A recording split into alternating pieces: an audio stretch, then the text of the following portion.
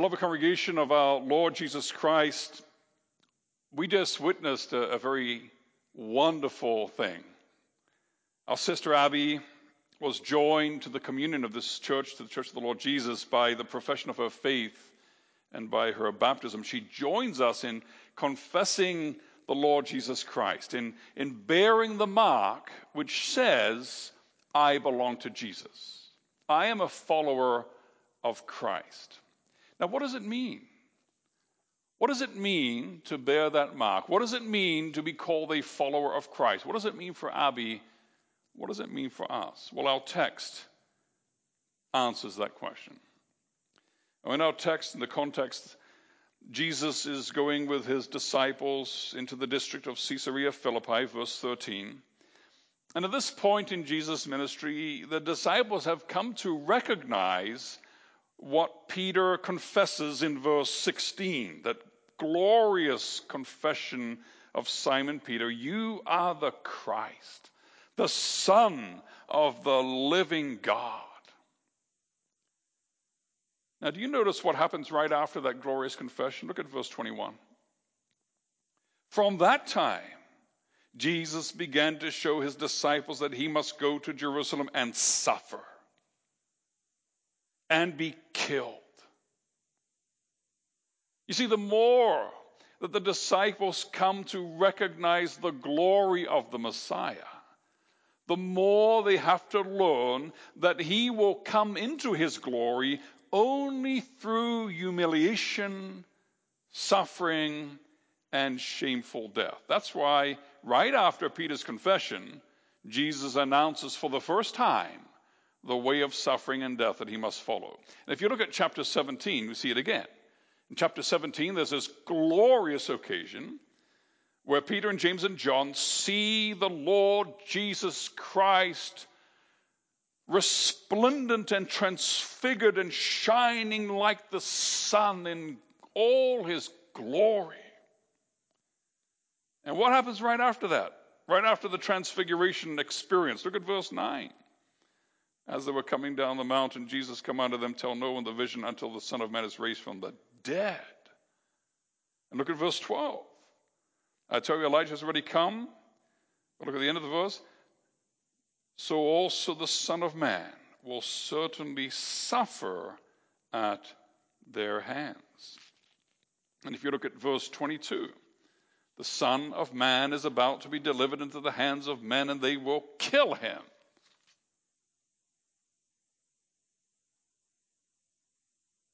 So, repeatedly, the glory of Christ is acknowledged, but the way to that glory is taught. And how do the disciples receive this? Well, even the most mature disciples, the ones with the most leadership skills, they can't handle it. Look at the reaction of Peter. Peter says, Jesus, come here. He takes him aside because Peter's going to fix this. He's a leader. He takes initiative. And he begins to chastise the Lord Jesus. He begins to rebuke him. And the word here that we have translated in verse 22, far be it from you, that phrase, he's kind of saying something like this, mercy me, gracious. He's kind of saying, the Greek is kind of like this, good grief. That's never going to happen. In fact, there's a double negative there, which you're allowed to do in Greek. That's never going to happen. Peter's pretty emphatic here. Now, just moments before, Peter has confessed that Jesus is the Christ. And right now, a few moments later, Peter is certain that he will never let Jesus be the Christ. He will not let Jesus fulfill his office as Christ to die for his people. Not going to happen on my watch. You see that Peter doesn't know what he's talking about. He doesn't know what he's saying. But Jesus sees in the words of Peter a diabolical temptation. Now, at this point in Matthew, Jesus is about 6 months before his death. And the way of suffering and death is becoming ever more clear to him.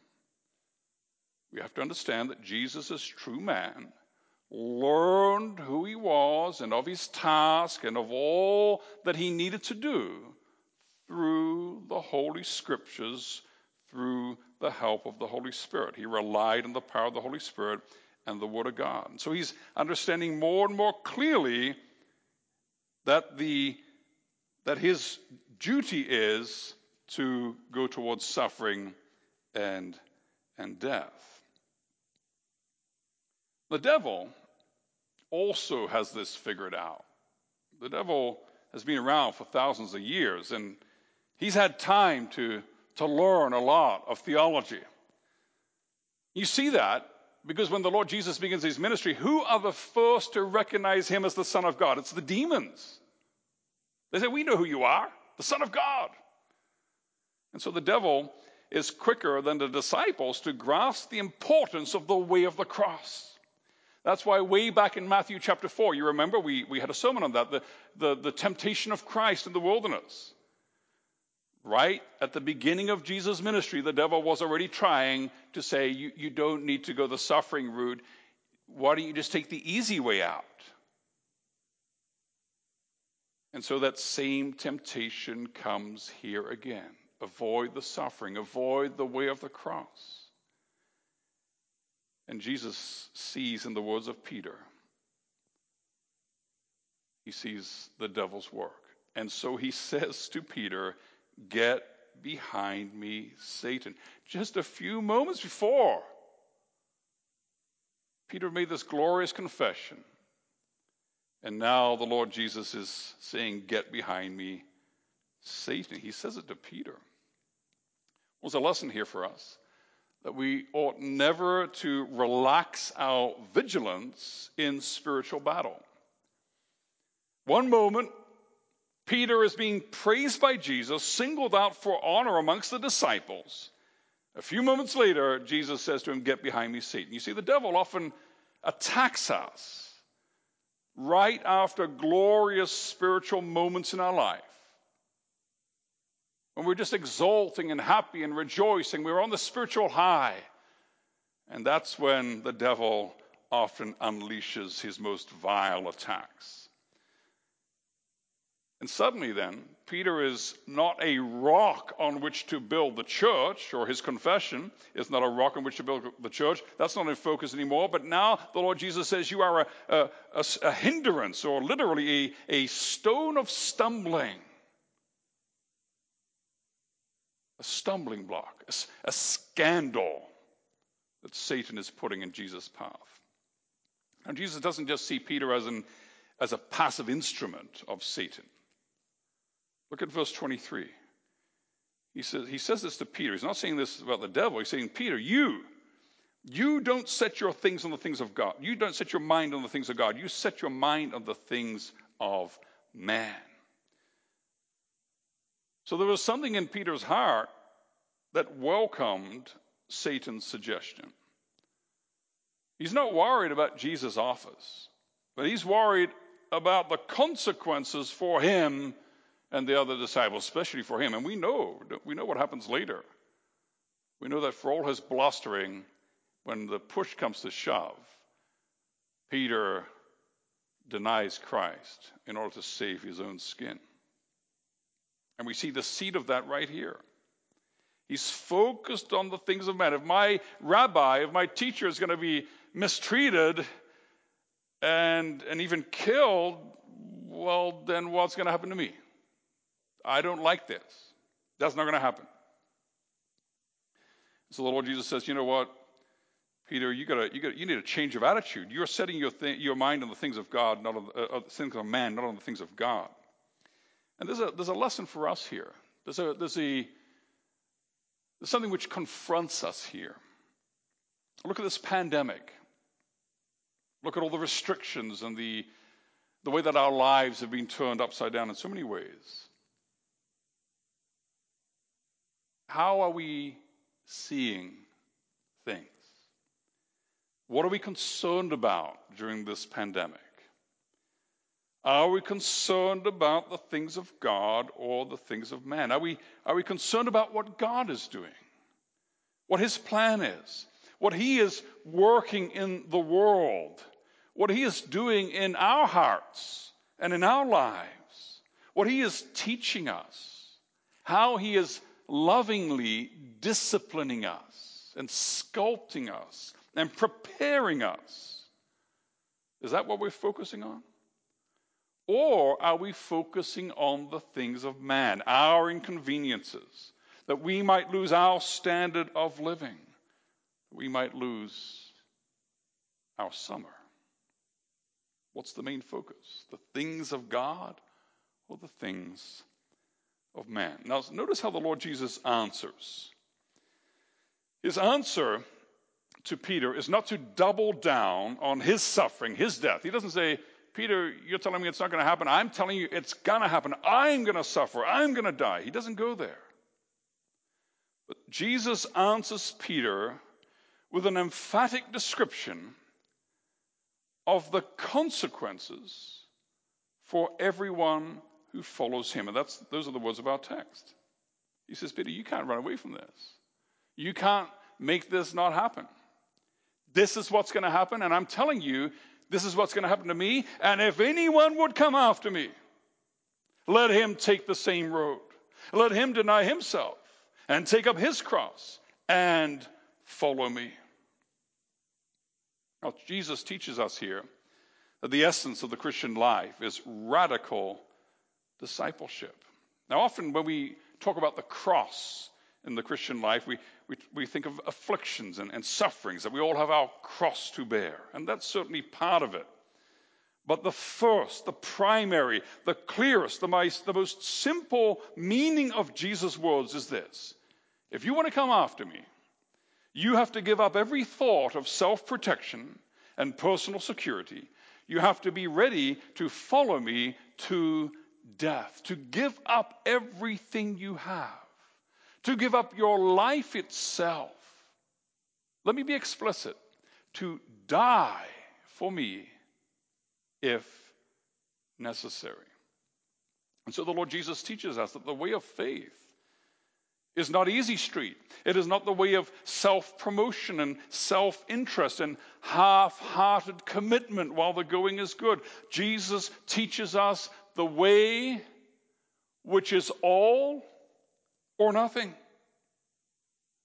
And he says, basically, look, Peter, I'm going to the cross to die, to save my people. I'm going to suffer. I'm going to be mistreated. I'm going to be killed. You want to be my disciple? Well, then you need to follow me on that road. Don't follow me only when the things are going good. Don't follow me with your eyes darting all around to make your escape the minute that the going gets tough, the minute it starts getting uncomfortable or unpleasant. Radical obedience to the very ultimate consequences. Obedience to the death. That is my way. And that's the way for everyone who wants to be my disciple. Brothers and sisters, this word of the Lord Jesus is not just for Peter, it's for us too. You know, it's so easy to lose the plot when we're sitting in some of us, sitting in a very pleasant building and comfortable pews, and the rest of us very comfortably ensconced on our couches or chairs there at home. And when we're living in a wealthy society and most of us have comfortable homes and food on the table, and it's so easy to have our faith, our Christianity as one more nice little ornament in our lives. It's so easy to lose the plot. If you look at Luke chapter 9, where Luke records this same word of the Lord Jesus, he adds a word which makes it even clearer what the Lord Jesus is saying.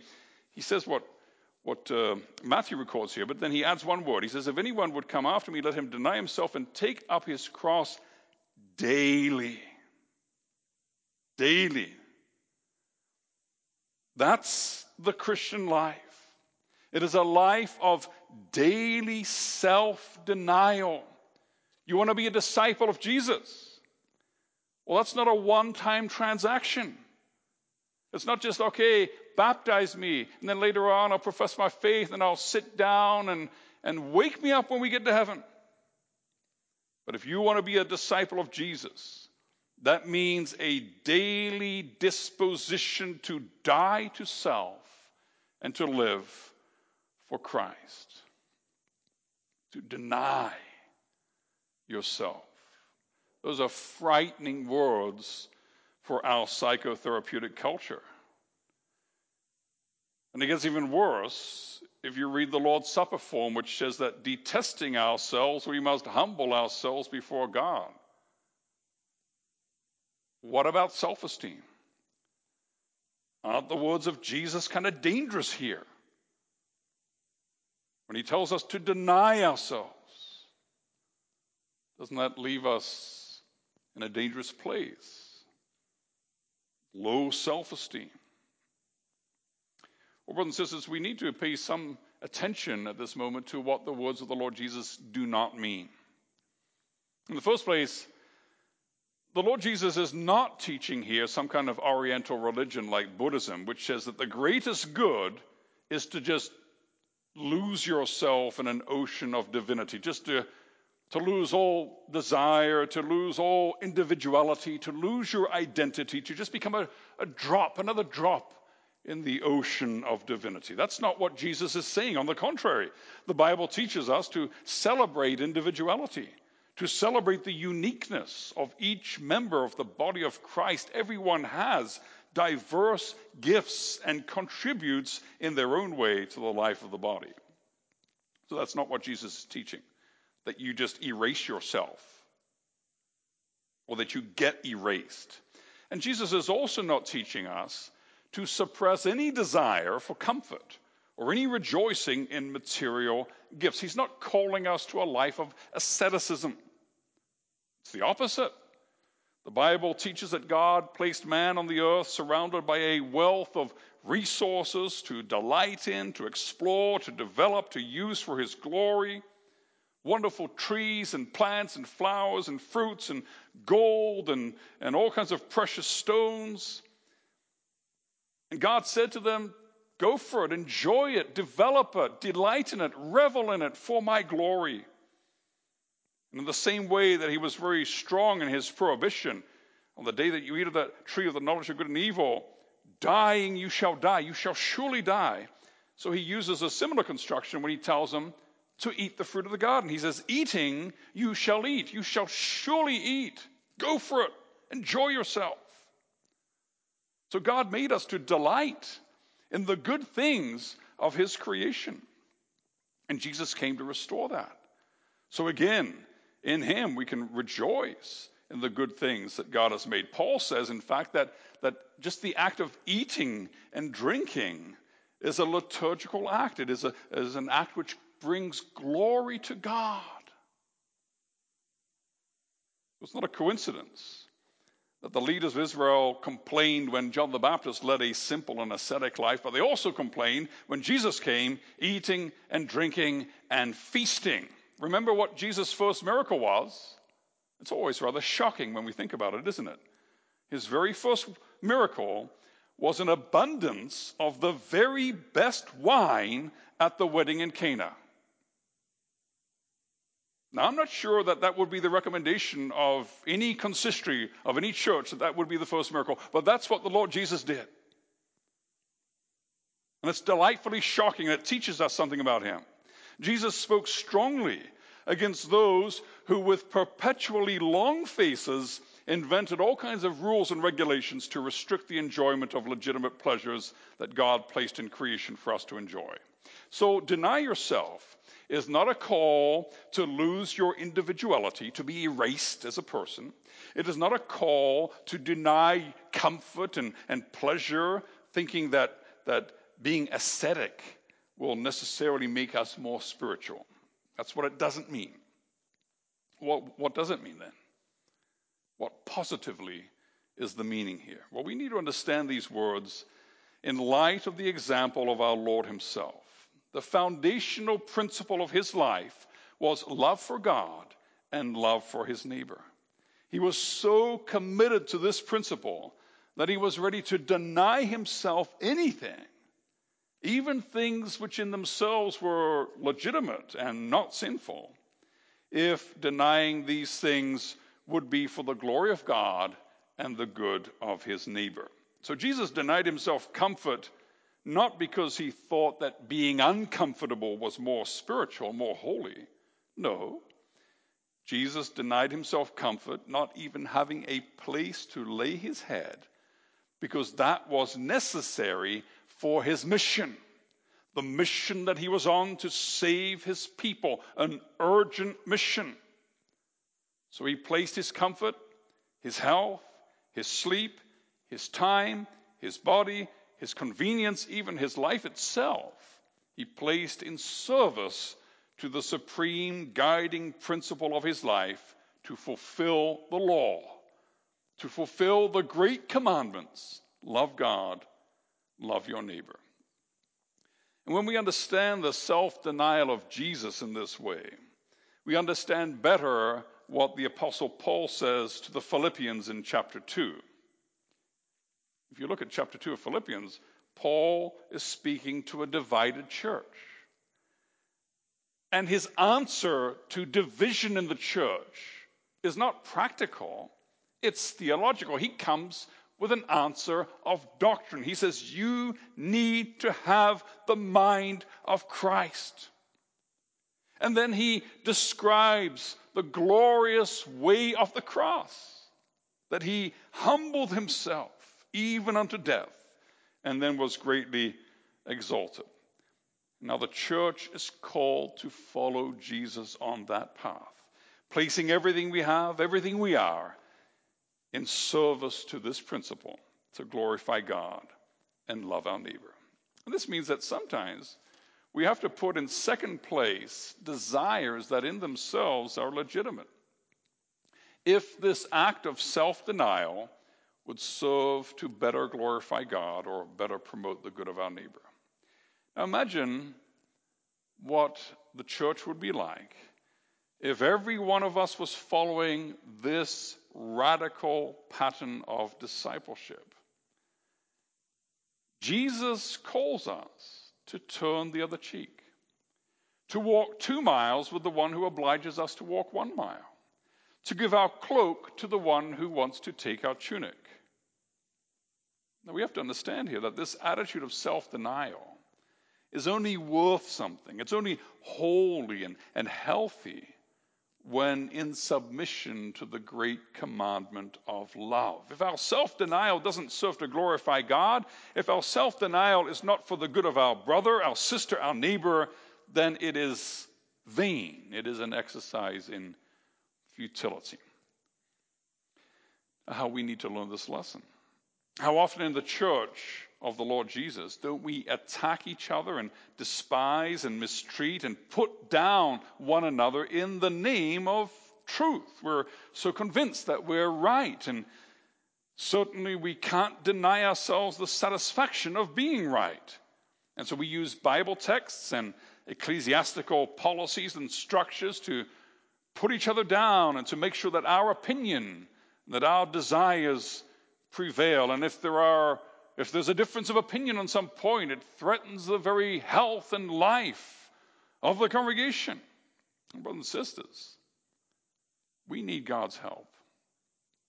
We need this mind, which was in Christ Jesus, to place all of our knowledge, our gifts, our eloquence, our intelligence, our opinions, our desires, our projects, our plans, our ideas, to place them all in submission to the great commandment, to love God and love the neighbor.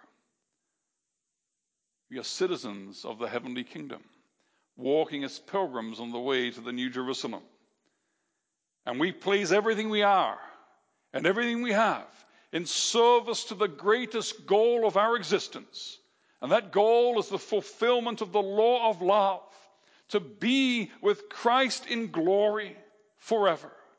And anything which brings us closer to this goal, no matter how much it hurts, we embrace. And anything which distracts us from that goal, no matter how pleasant it is, we reject. And so the Lord Jesus continues in verse 25. He tells us why we need to deny ourselves, why we need to take up our cross and follow him. He says, for whoever would save his life will lose it, but whoever loses his life for my sake will find it. So why deny yourself?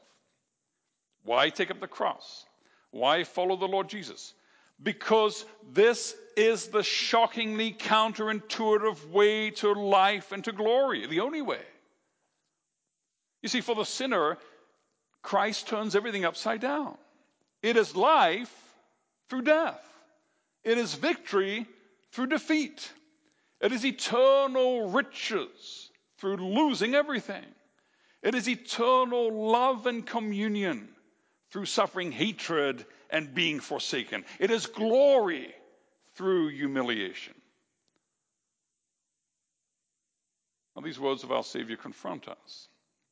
How often, as individual Christians and as church, we seek the way of the theology of glory. We avoid, like the plague, the way of the cross. How often we try to find a way to save face, to avoid embarrassment, to keep up the appearance that everything is okay, everything's in order, just sweep it under the carpet. We refuse to acknowledge the failures, the weakness, the sin. We find a way to patch things up real quick without it being too uncomfortable, without getting to the root of the problem. Let's just pretend that everything's okay in our lives and in the church. We're happy as long as our Christianity looks good on Instagram. And the Word of God confronts us. Are we willing to confess our weakness, our failures? Are we willing to confess our sins to one another? Are we willing to confess our corporate sins? Are we willing to risk being uncomfortable? Are we willing to accept that our ideas, our lifestyle, our plans, our choices might be exposed as things that we need to deny, to give up, in order to promote the edification of our brother, the upbuilding of the church, the glory of God, the progress and advance of the kingdom of the Lord Jesus Christ in St. Albert? Now, Jesus teaches us that the definition of success in the economy of the kingdom of God is far different than in the world. Look at verse 25 again. For whoever would save his life will lose it.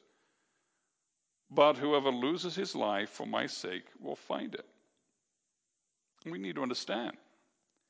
The devil doesn't have a problem with people going to church. The devil doesn't have a problem with people being religious. As long as the devil has a foothold in our hearts, he's got no problem with people keeping up a Christian facade. You see, the devil always comes with the same old temptation. Take the shortcut to glory. Take the broad and the easy way. Don't follow the way of humiliation, suffering, self-denial, the way of the cross, the way of the Christ. Don't. It's too painful. It's too unpleasant. It is not worth giving up what you cannot keep to gain what you cannot lose. It's not worth it, he says. What do you mean? Let goods and kindred go, this mortal life also. You've got to be nuts. You've got to be crazy. And so the devil comes with another suggestion. He says, bow the knee to me, worship me, I'll give you all of your heart's desires. And that's how he tempted the Lord Jesus in the wilderness. And that's how he tempts us. And temptation is real. Every time we have to make a choice, a decision, and every time we choose to sin, we're choosing not to deny ourselves, but to deny Christ. So the devil comes to us in moments of decision, and he says, are you really going to give up that relationship with that good-looking guy just because he's not a believer, just because the Bible says that you should not be unequally yoked? Are you crazy? You need a husband. You need to be happy. Are you actually going to lose money because of some moral hang-ups imposed on you by some loser that died 2,000 years ago on a cross? Are you crazy? Are you going to set back your career for decades and waste your mind and your education just because that old book says that the glorious mission of a mother is in the first place to bring up and teach her children? Are you going to lose out on a job or a contract or a sale because some ancient law says that you're supposed to stop working 1 day a week? The devil has a proposal for us. He says that it's okay, you can follow Jesus if you want to with my blessing, but the minute the way of Christ gets inconvenient, the minute you have to give something up, the minute it hurts, the minute it costs something, the minute it interferes with your dreams, your aspirations, your plans, your desires, the minute it is going to diminish your comfort and increase your suffering, that's the moment that you have to say, that's enough, Jesus. I've got my life to live, and you are asking for too much. What is Jesus' answer? Look at verse 25 again. For whoever would save his life will lose it. But whoever loses his life for my sake will find it. Don't fool yourself. There is only one true life, only one place which offers true joy, true happiness, true success, true fulfillment, and that is to be in eternal glory with the Lord Jesus Christ. And to get there, there is only one way. It is the way of the cross, the way of radical discipleship, the way in which we give up everything to receive more than everything. So what is the lifestyle that you have chosen? There are two options. There are two ways to live. Either you try to hold on to everything in order to lose it all, or you just give up everything in order to gain everything. And on that great day which is coming, everything which right now we consider so important, so desirable, will be revealed as utterly worthless. In the eternal scheme of things, our career,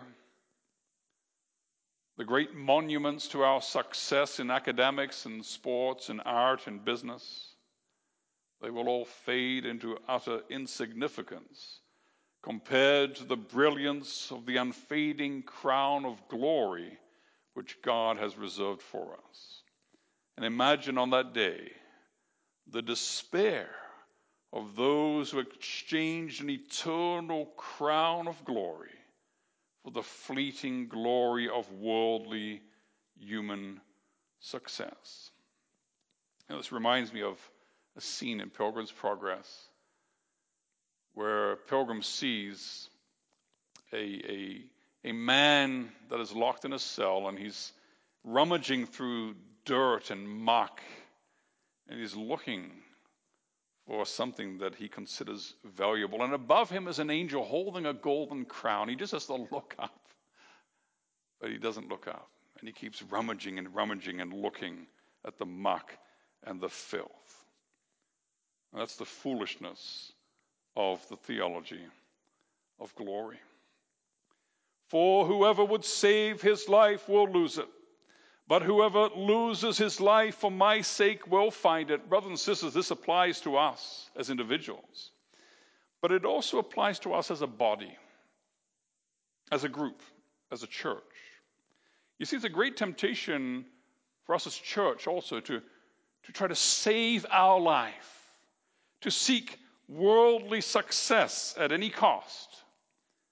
Oh, we're really good at disguising it with lots of pious words and lots of Bible talk, lots of God talk.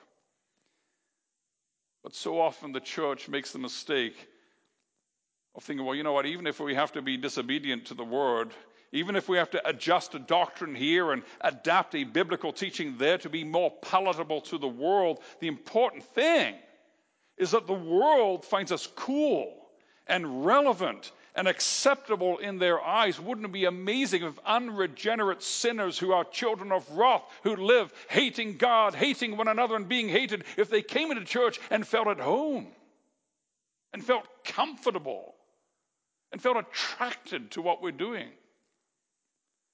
So the evil of pragmatism can creep into the church, where we think not what is obedient, but we think what works, what gets more people into the building, what gets more success, what gets more applause from the influencers and the cool people. Brothers and sisters, if we want to see the gospel spread in St. Albert and Alberta and in Canada and around the world, if we want to see the church grow and flourish, we need to plan our strategies and measure the metrics of success according to the economy of the kingdom of God. We cannot be a flourishing church, a growing church, a missional church by following human ideas, by embracing the latest fads which come from minds enamored with worldly success, offering to the world teachings and practices which they find acceptable and attractive. There is a way in which the church as a whole can fall into the trap of thinking that she is saving her ecclesiastical life, while in fact she is losing it. In our text, the Lord Jesus calls us to a different way. The way for us as individual Christians, and the way that we all walk together as the body of Christ. It is a gloriously, mind-blowingly, counterintuitive way. It is the way of the cross. It is the way of Jesus. A life of humble obedience and self-denial. What did it get Jesus? It got him the shameful death on the cross. But through this path of suffering and shame, he worked salvation for a multitude which no man can number. Through his death, he brought life, and life in abundance. Through his humiliation, he was highly exalted and given the name which is above every name. And this glorious and exalted and ruling and sovereign Lord Jesus Christ calls to us from heaven today. And he says, follow me. If anyone would come after me, let him deny himself and take up his cross and follow me. And when we as members, as office bearers, and as church, when we put Jesus' words into practice, when we embrace the way of the cross, then we can be certain that we will share in the glory of our risen Savior. So, brother and sister, down with our natural pride, down with the foolishness of our old nature, down with the sinful desire to look for worldly success at the cost of eternal glory, down with that pathetic need to seek the approval of man, down with the vile temptation to adapt the church's teaching and practice to make the gospel more palatable to the unregenerate, down with that wicked and unregenerate desire for our comfort before obedience. And let us embrace the way of the cross. Let us embrace the humiliation, the shame, the indignity, the ridicule, the ill treatment, the suffering, the persecution, which necessarily mark the life of those who follow in the footsteps of Jesus. Let us follow that way, confident that when we give up everything we have and everything we are, and when we are ready to give up our very life for him, then we will save it. Then we will find it. So let's do it. Let's do it. Let's deny ourselves. Seek the good of the other. Encourage one another in the way of obedience. And let's hold hands. And together walk the way of the cross until finally we come into eternal glory. Amen.